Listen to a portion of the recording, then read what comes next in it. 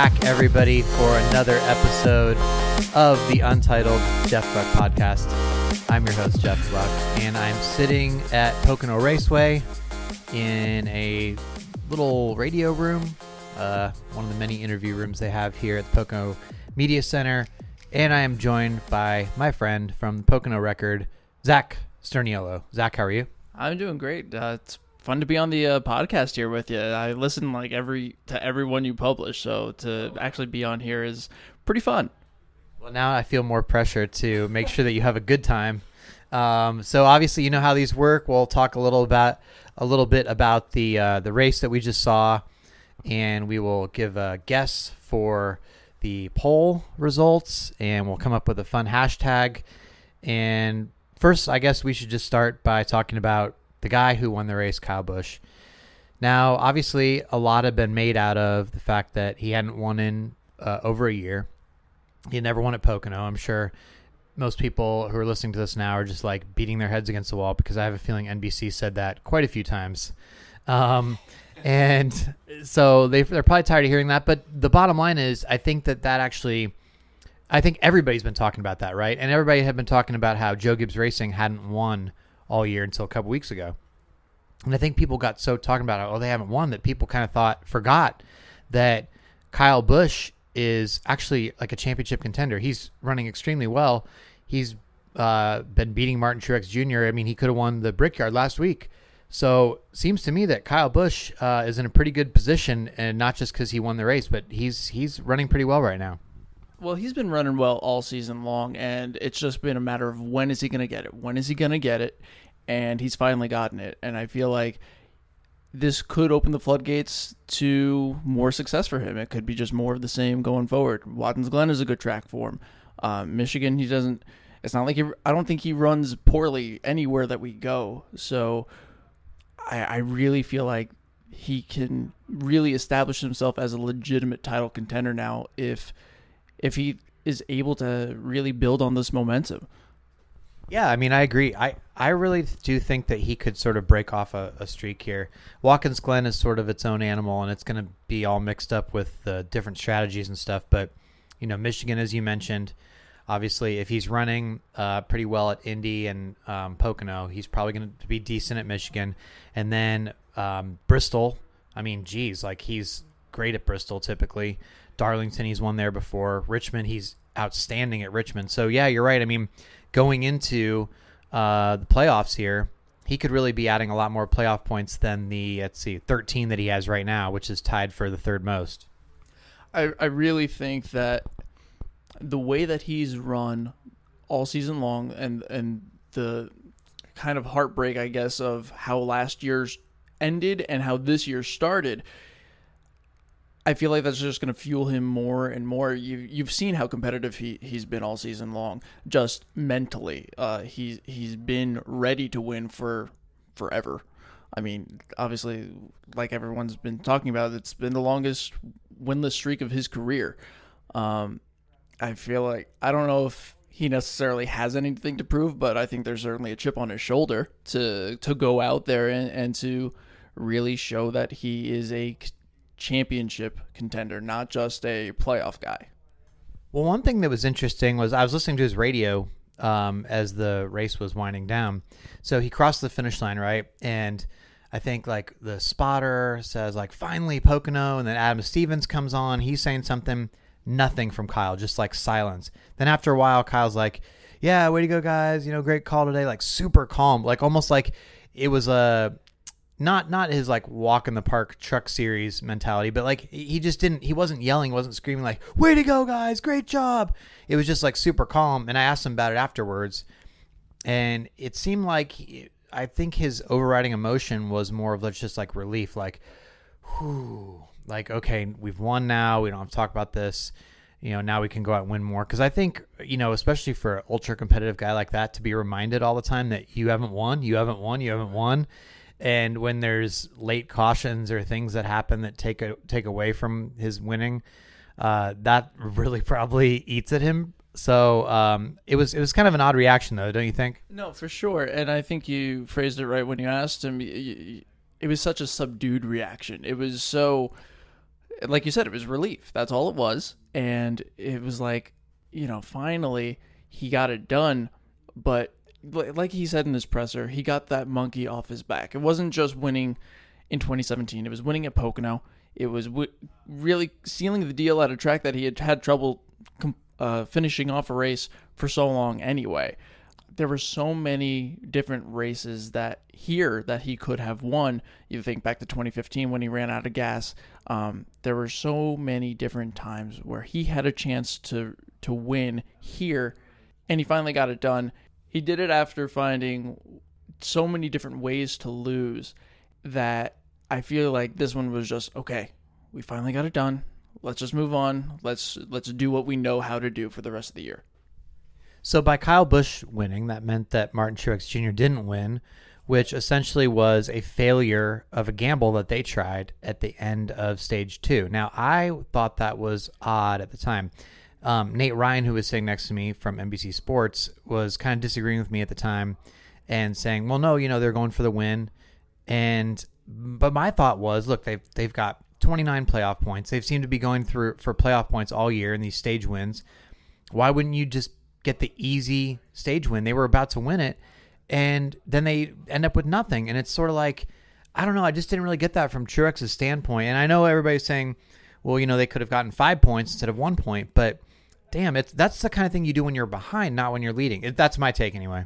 What I don't understand is they've gone out and they've swept races before where they've won each of the 3 stages of the race. What made today's stage 2 any different than any other one? I know he brought in a whole slew of guys with him at the end of stage 2 there before the pits closed. So it's not like he was alone, but he didn't need to make that gamble when he could very easily have made it to the end of the stage with plenty of gas and gotten the playoff point and been on a winning strategy. I mean, I guess hindsight is 2020 now, but you're right, it didn't make sense at the time. I see what they were trying to do, and it is surprising that the last 55 laps of that race went totally green. There were no other incidents there, but it just didn't make sense, at least looking back on it now, to really risk throwing that playoff point away. Yeah, I mean, I guess the argument is, at a typical, like if it was a 1.5 mile race, right, or 1.5 mile track, typically the stages have been, a quarter of the race, and then you have the entire second half of the race. Here, it was much more of like a third, sort of, because it was, I think, 50 laps, 60 laps, and by the time, as you mentioned, that they went green for the final stage, it was really only like a 50-lap run or 55-lap run or whatever, right? So they probably thought, well, there's not going to be enough time for us to overcome this, and it's such a track position day that, we would be too far behind. But still, it's sort of like, I just feel like, why not keep piling up those playoff points? They're going to be so valuable. Get all you can get and worry about the next step later. It's a different strategy for their team because they have such a big lead. I'm not saying I would recommend that for all teams. Like if you were, even like in the Kyle Busch situation heading into today, you've got to start getting wins. You've got to start getting playoff points that you're going to be able to compete with the Truexes. But if you have a big lead, you don't need to take gambles like that. That's my point. No, I agree with you there. And I mean, you look at a guy like Clint Boyer, who's really struggled this season to build on that consistency and get those stage points. I think he won his first stage of the whole season today by winning stage 2 when Truex and all those other leaders peeled off. Boyer still ended up holding on for a 6th place finish, and he had a good car. I think that's probably the most complete race I've seen from that team this season. But you expect guys like that to really go for those risks and to go for those big point stays. So Truex trying to make that move, and all those leaders pitting, I guess, with about 45 or so to go. Kyle Busch was able to hold, or I guess it was 35 to go, I'm sorry. And then Kyle Busch was able to go another 10 laps, and that fresh rubber really paid huge dividends at the end. I mean, he was, I think in a matter of just a few laps, he put a 6-second gap on the field on cars that were competitive all day and cars that were just fast. And the fact that he was able to pull away as quickly as he was, I think really underscored the advantage that those fresh tires gave him. Who do you see right now? We've talked about Kyle Busch, talked about Truex. Do you still feel like Larson is one of the guys to beat at this time because he had been doing really well, and then the last couple weeks he's sort of fallen off, but it's only 2 weeks that he's fallen off with speed. Of course, there's been incidents that hampered his runs, but it just seemed like he hadn't been as fast like at Indy and here at Pocono. I don't know, but these are different kind of tracks. I'm kind of torn whether I'm still on the Larson train or not. Well, it's funny because you talked about how if Kyle Busch is fast at Indy and Pocono, then you expect him to be fast at Michigan. Well, Michigan and California are the 2 tracks that Larson's won at, and he's run really well there, but for some reason, he had speed coming into today. He was second quickest in final practice yesterday, but really in the race, he was never a guy to beat. He was probably a top 5 car. He was definitely a top 10 car, but he wasn't in that Kyle Busch, Kevin Harvick, Martin Truex range. I don't know if it's necessarily concerning, but I don't know if there's definitely something that's fallen off there. I don't know what it is, but I think they really need to figure it out quickly before it snowballs, because it's really easy to get behind in the sport, and you get a couple of bad races together, and all of a sudden you're in a lot deeper trouble than you thought you were. They were able to get back out there and salvage something today, but obviously a broken drive shaft wasn't what they needed. And going forward, you figure that he's going to be a contender again at Michigan as long as they can get back on the same page that they were back in June and leading up to these last couple weeks. If they don't, they're going to be in really deep trouble, especially now that they're 85 points behind Truex in the point standings. That's going to snowball real quickly too. Yeah, and obviously, if they can't catch Truex, that would be another 5-point gap that Truex would get over them, because they'd get 10 points, 10 playoff points for finishing second in the standings. Although Harvick is starting to nip at Larson's heels for second now. So anyway, very interesting stuff. I do think that, Larson, the Michigan in 2 weeks will be a big test for Larson. Like, if, it's going to be tough to tell at the road course, obviously, but if NASCAR goes to Michigan and Larson is not as good as he usually is, where, like you said, those are the Michigan and Fontana are the only 2 tracks he's won at, then it's sort of like, whoa, what's going on here? Are they off? I think that would raise a lot of questions. And it's sort of raised a lot of questions already for like Team Penske, people like that, where they've been struggling for a while. Joey Logano had a bad day. Brad Keselowski was able to finish 5th, but he said afterwards he's still lacking speed. So it's interesting how, and obviously the Hendrick cars as well. I mean, Dale Jr. said after the race, I went and talked to him, and he's like, he was super pumped that they put together a complete race and everything kind of fell into place. Like, I mean, they had a speeding penalty early, but he overcame that. But he was saying, man, those top few guys in speed, I mean, we just don't have it. And it's not something you can get during a race weekend. That's something that comes from the shop. Like, you can't just go in the garage, make some adjustments. They're getting beat in some areas. So really feel like, Harvick, at least, I can't speak for all of SHR, but Harvick and the Toyotas, sort of just like last year. Yeah.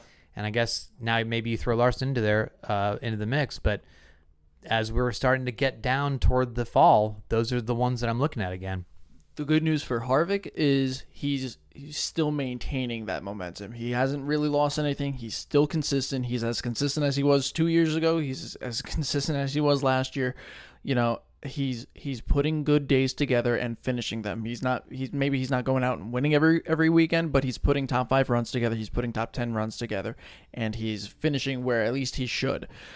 Larson the last couple of weeks has not.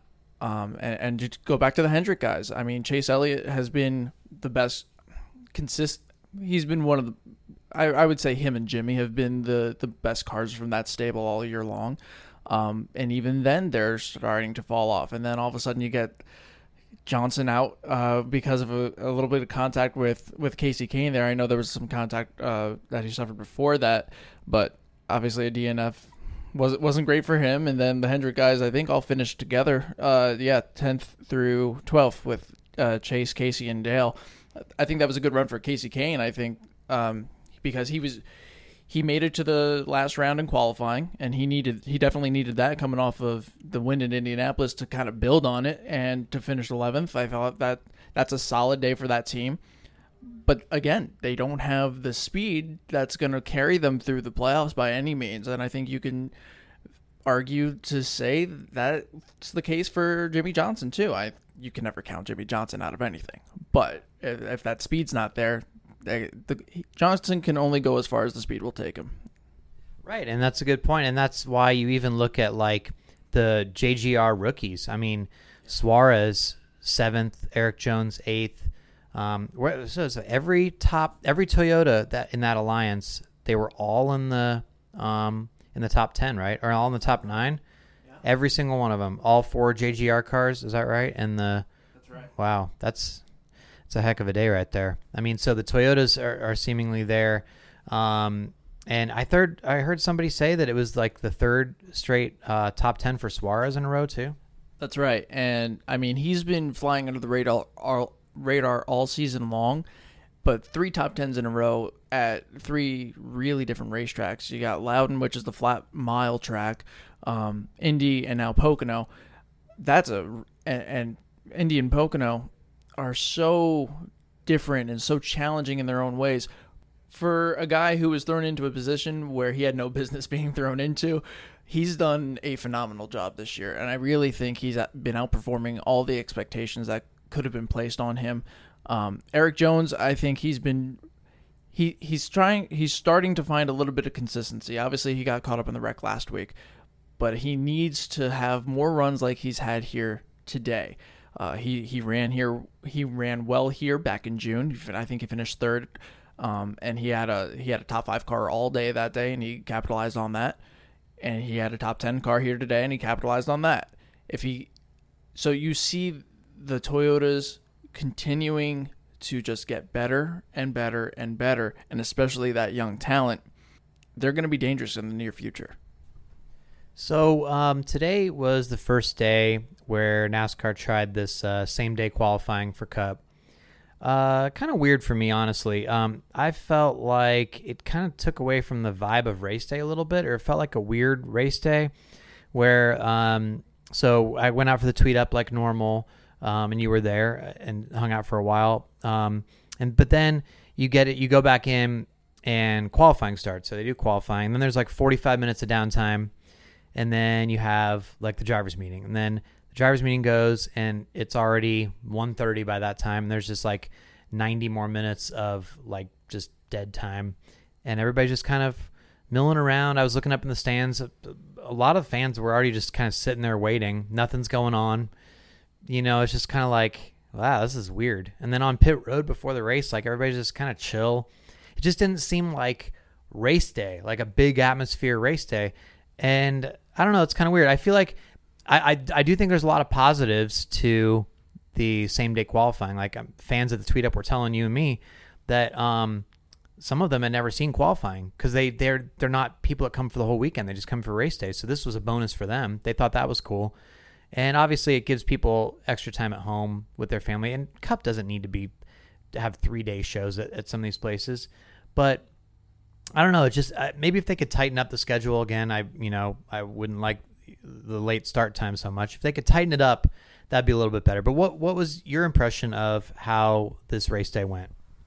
Personally, I liked it a lot. I liked this format. I like the way that everything ran. But I do agree that maybe the intensity of a race day was definitely diminished by that a little bit because, everyone, there's something going on all day, and it feels more like a Saturday at the racetrack than it does a Sunday. I don't know if that's a bad thing because you get, I think I saw on that you had even tweeted out that, fans feel like they're getting more for their buck. And I agree with that because you're seeing more cars. You're seeing cars on track more than what you originally expected to.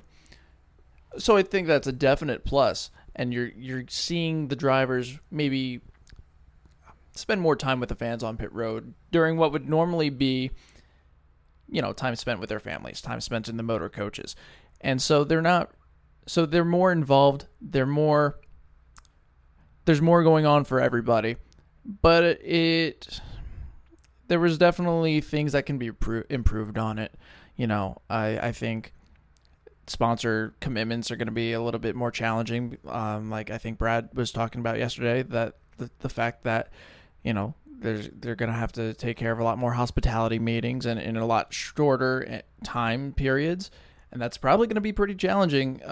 Tracks like Watkins Glen or some of the bigger tracks where it takes a little bit longer to get from place to place.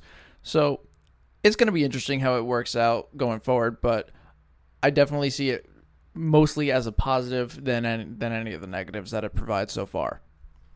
So Pocono Raceway had a leadership change. Brandon Igdalski went to work for NASCAR, and his brother Nick took over as the CEO. What's your impression of how that change will affect anything around here? You're obviously a local guy. You're going to all the events that the track has here. Will this be, will regular fans see any change from how Pocono usually is? I spoke with Ben May, who's the new president, and Nick Igdalski, I guess it was last week when the change was announced. And after talking with them, I really don't see anything changing. They were both really key parts in making and helping shape what today's policies at Pocono Raceway already are. So I don't really think it's going to change too much of what we see here. I think the fans have seen so many positive changes here over the last few years, and a lot in part has had to do with the fact that Nick and Ben were already involved with those decision-making processes. Nick isn't as big on social media as his brother is, and he already has made it very clear that he's not going to be one of those guys who jumps on board Twitter and interacts with fans that way. But he really encourages fans reaching out to him via email, and Ben May is on Twitter, so if you have any ideas or suggestions, they're still willing to listen and willing to make the changes that they feel like they need to make for what the fans come to the racetrack expecting. And not for nothing, the crowds at Pocono have been pretty good the last few years. And I know we always talk about, or at least lately we've been talking about smaller crowds, especially when you look at last week at Indianapolis. But the crowds here are consistently good. I think the leadership here has a big part in that because of what the track offers throughout a race week. And I don't feel like fans are coming away feeling like they're cheated, feeling like they could have gotten a little bit more. I feel like the atmosphere here is welcoming. The atmosphere in the Fan Fest is what you expect as a fan. There's so much to do in the area, and there's so much to do in the infield. You have that bark park for your dogs. You have the infield block party Friday and Saturday night where they're bringing out live music. The Fan Fest here on Friday night was a hit, I thought. You bring Dale Earnhardt Jr. out and things are typically going to go pretty well. But I really think that the future of Pocono is in good hands now, even with Brandon out of the picture.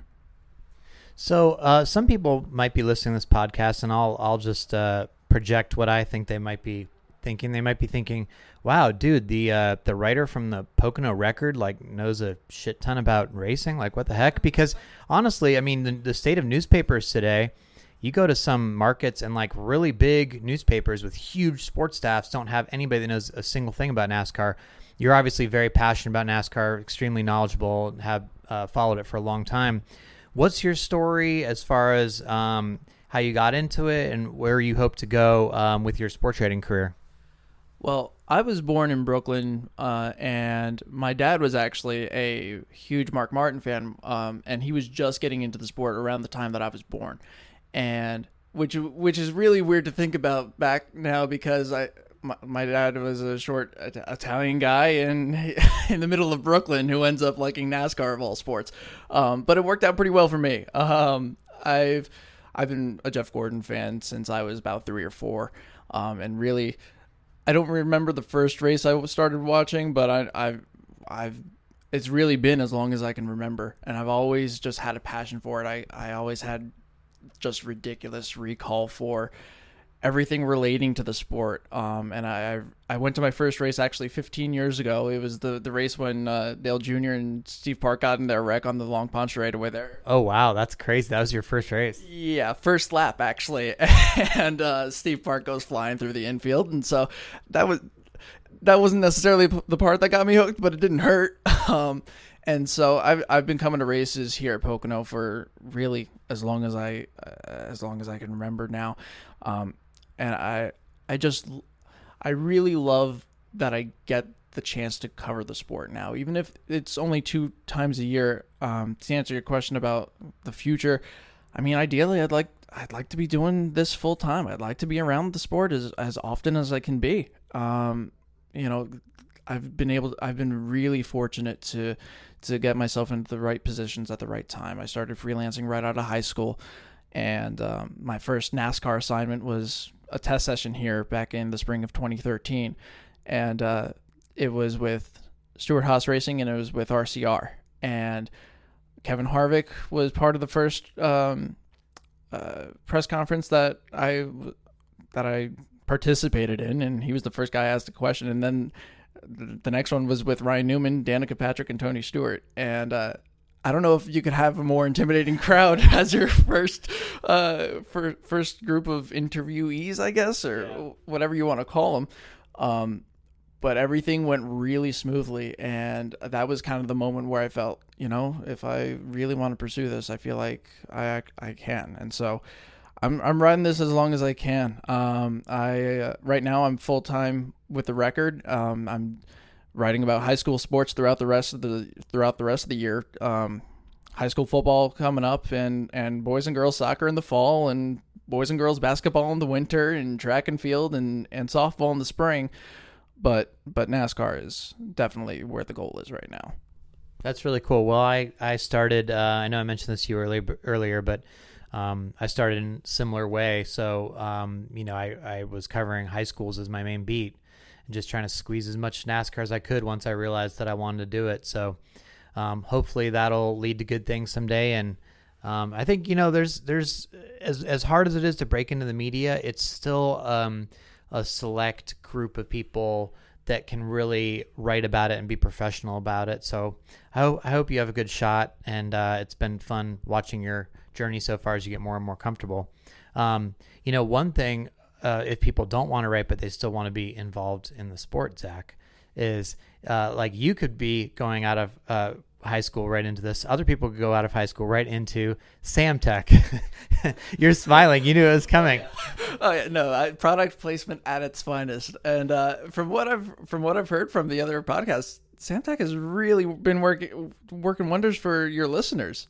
I hope so. I hope that they're getting something out of being an advertiser on the podcast. It's actually the only advertiser I have currently in all across thing, because they had reached out to me in January when I first started JeffGluck.com and the Untitled Jeff Gluck podcast. And they also sponsor, I think, an NHRA podcast, because they have people at their school who learn how to build engines and all the different parts of engines, cylinder heads and all that stuff for not only NASCAR, but NHRA, IndyCar. So a lot of people go there down to Houston, and they end up being placed on race teams. I mean, they learn extremely valuable skills.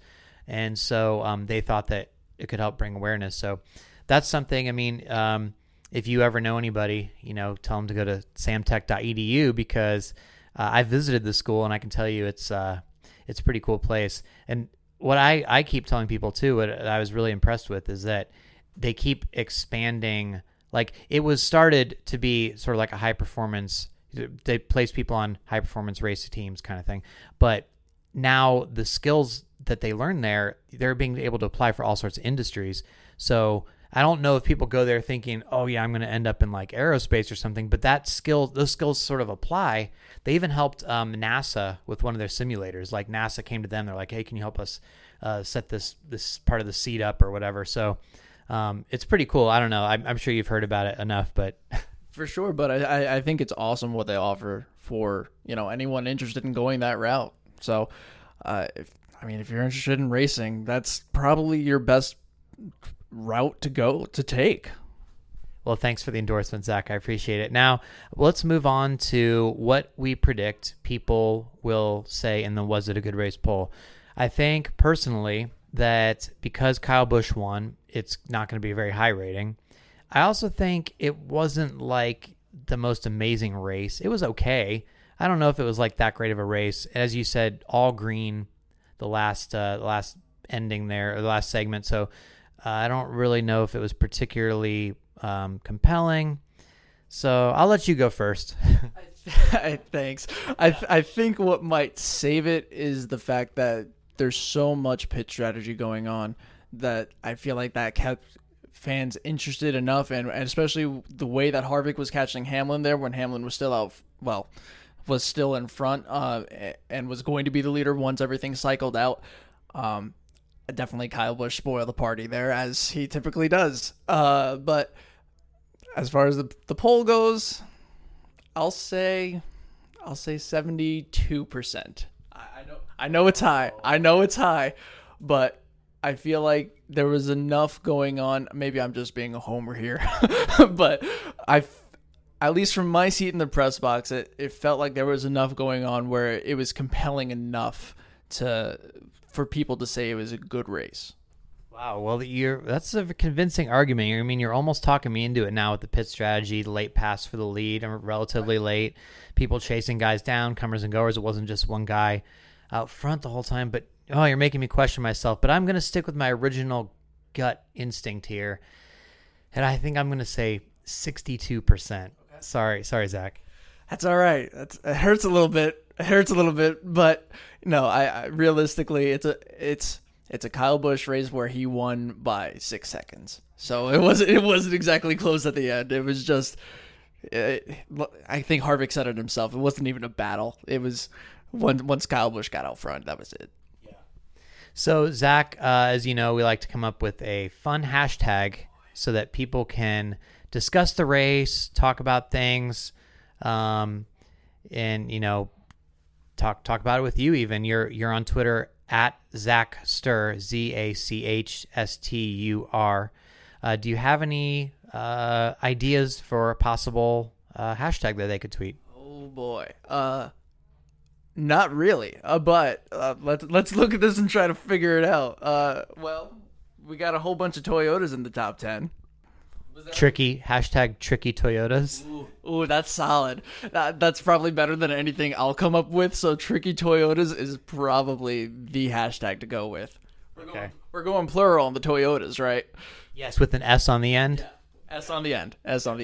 So hashtag tricky Toyotas, because as Zach pointed out, they pretty much completely dominated the top 10 at the tricky triangle. Well, Zach, very much enjoyed it, and hopefully we can do it again sometime. Thanks for being part of the Untitled Jeff Gluck podcast.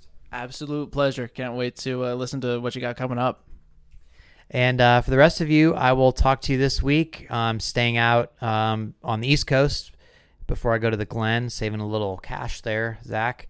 And so I'll be on the East Coast, and then I'll drive up to the Glen on Thursday. I'm actually hosting Sirius Radio on Friday morning, from the Glen with Mike Bagley. So on the morning drive. So I'll be there Friday and check all that stuff out there. So thanks for listening, and I'll talk to you guys very soon.